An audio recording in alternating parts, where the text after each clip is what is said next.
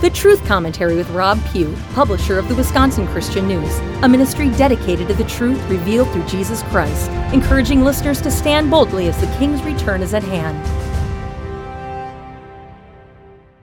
The readers of our newspaper, Wisconsin Christian News, and the listeners of this radio station are some of the most well-informed and knowledgeable people you'll ever come across.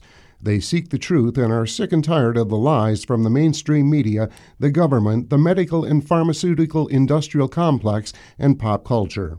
They're tired of the lies from those so-called experts who are paid to lie and who profit handsomely by lying convincingly. Truth is so very important, especially today when just about everything you hear and see is deception. I've long said that Christians of all people should be the most informed, the most knowledgeable, and the most faithful bearers of the truth, even if the truth hurts or is unpleasant. And make no mistake, these days the truth can be very unpleasant. The Bible speaks a lot about lies. Number 9 of the 10 Commandments found in Exodus is, "You shall not bear false witness against your neighbor." Let's look at some other scriptures. Proverbs 12:22, "Lying lips are an abomination to the Lord, but those who act faithfully are his delight." Proverbs 13:5 tells us, "The righteous hates falsehood." There's also Psalm 101:7, "No one who practices deceit shall dwell in my house. No one who utters lies shall continue before my eyes." Here's one that's very appropriate for our day. Proverbs 17:4, "An evildoer listens to wicked lips, and a liar gives ear to a mischievous tongue." And Proverbs 21:6, "Getting treasures by a lying tongue is the fleeting fantasy of those who seek death." Wow. And Jesus, when he was confronted by the religious leaders of his day and accused of having a demon in him, responded, "Why do you not understand my speech? Because you are not able to listen to my word. You are of your father the devil, and the desires of your father you want to do. He was a murderer from the beginning and does not stand in the truth because there's no truth in him. When he speaks a lie, he speaks from his native language, for he is a liar and the father of it. But because I tell you the truth, you do not believe me." Indeed, there is a famine in our land, a famine of truth and knowledge. People are distracted by the enticements of this world and prefer a life of comfort and ease. Seeking and sharing knowledge and truth would be an inconvenience and uncomfortable. It would stir up trouble, and people might call them names. They might even be persecuted, as all who speak the truth today now are. It's no wonder that people are now heaping up for themselves false teachers who tickle their itching ears. It's no wonder that the greatest critics of the Bible are those who have never read it. And the greatest critics of those who speak the truth about the most important issues of the day are usually professing Christians who love to cherry-pick only the soft areas of Scripture that never offend anyone or challenge anyone's worldview. Our modern-day preachers have failed in their duty to preach the whole counsel of God. Instead, they placate the masses, seeking to be popular and well-liked by everyone. Isaiah 30:9 and 10 describes very well what most people want today. "This is a rebellious people, lying children, children that will not hear the law of the Lord, which say to the seers, 'See not,' and to the prophets, 'Prophesy not unto us right things, speak unto us smooth things, prophesy deceits.'" But God calls his people to be wise, to be knowledgeable, to understand the days we're living in, and to know what's really happening, even though it's not pleasant. Ephesians 6:11-13, "Put on the whole armor of God, that you may be able to stand against the wiles of the devil. For we wrestle not against flesh and blood, but against principalities, against powers, against the rulers of the darkness of this world, against spiritual wickedness in high places. Wherefore take unto you the whole armor of God, that you may be able to withstand in the evil day, and having done all, to stand." Proverbs 15:14, "The heart of him who has understanding seeks knowledge, but the mouths of fools feed on folly." Proverbs 18:15, "The heart of the prudent acquires knowledge, and the ear of the wise seeks knowledge." And Ezekiel 33:6, "But if the watchman sees the sword coming and does not blow the trumpet, and the people are not warned, and the sword comes and takes any person from among them, he's taken away in his iniquity, but his blood I will require at the watchman's hand." Clearly, we have a God-given duty to seek knowledge, wisdom, and understanding in this world of deception that's swirling around us now everywhere we turn. Yet I found that many times it's the Christians who prefer to remain in ignorance of the most important issues of the day. I was speaking with a Christian man some time ago, and he was telling me how some of his neighbors seemed to be acting in a hostile manner toward him. He pointed to their house down the street from his, and it was proudly adorned with a rainbow flag. It was incredible to me that this regular church-going man had no idea what that rainbow flag stood for or meant, so I explained it to him. Believe it or not, he told me, I just thought it was a pretty yard decoration. He was absolutely clueless and still looked at me with skepticism. Recently, I reported on how the town of Lahaina on the island of Maui, Hawaii, was purposely destroyed by globalist government officials. I put a ton of work into researching that article. I watched countless hours of video footage taken firsthand by those who were there.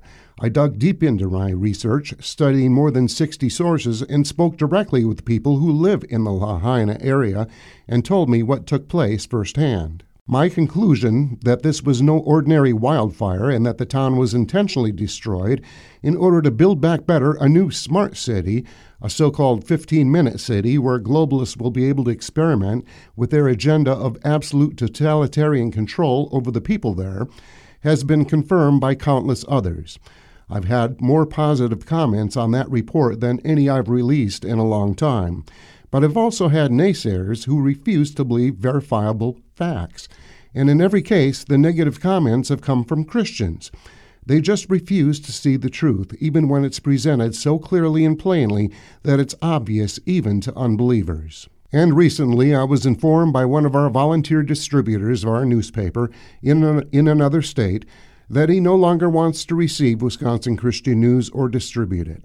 He told me it was because he no longer wants to distribute a newspaper that's so depressing with the news of the day and that never offers people the hope of the rescue and salvation we have in Christ. But my message has not changed, nor has the content of Wisconsin Christian News.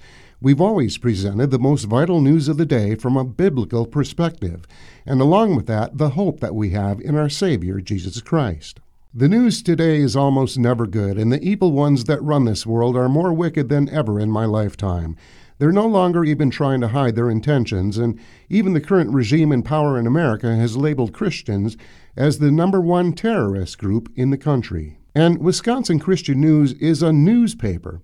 We seek to provide information, education, and inspiration in every issue, and I believe we do. If all we were going to do was print poetry and recipes, there are plenty of other things I could do that would have a greater impact.